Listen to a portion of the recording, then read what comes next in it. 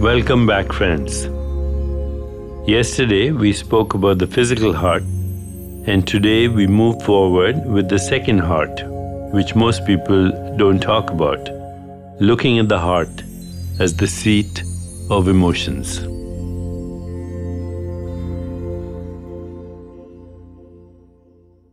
We know that emotions affect our heartbeat, and there is a very sensitive measure of that heartbeat called heart rate variability.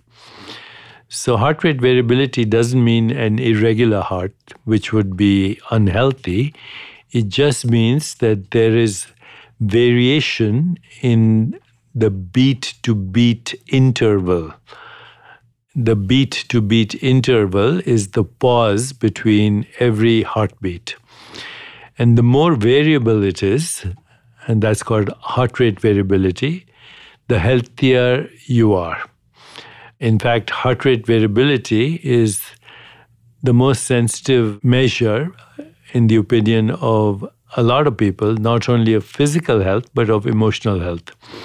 So if you're stressed and there is what we call sympathetic overdrive, which means your sympathetic nervous system is overactive as a result of stress, then heart rate variability decreases, which means that it is more fixed. There's less variation. There's less flexibility. It's like an army marching to war. Boom, boom, boom, boom, with no variation.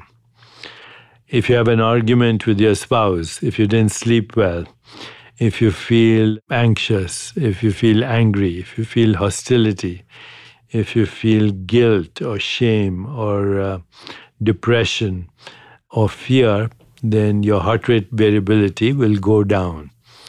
And that's why your emotional heart is actually your physical heart responding to your emotions.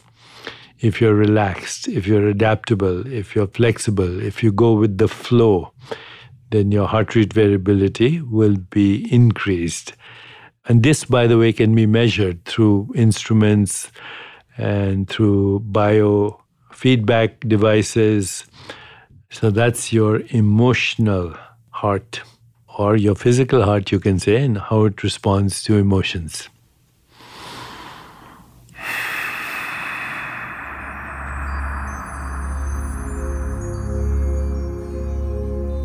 As you consider your emotional heart today, if something in this episode connected with you, please leave a comment so I can hear from you, and join me tomorrow as we delve into our spiritual heart.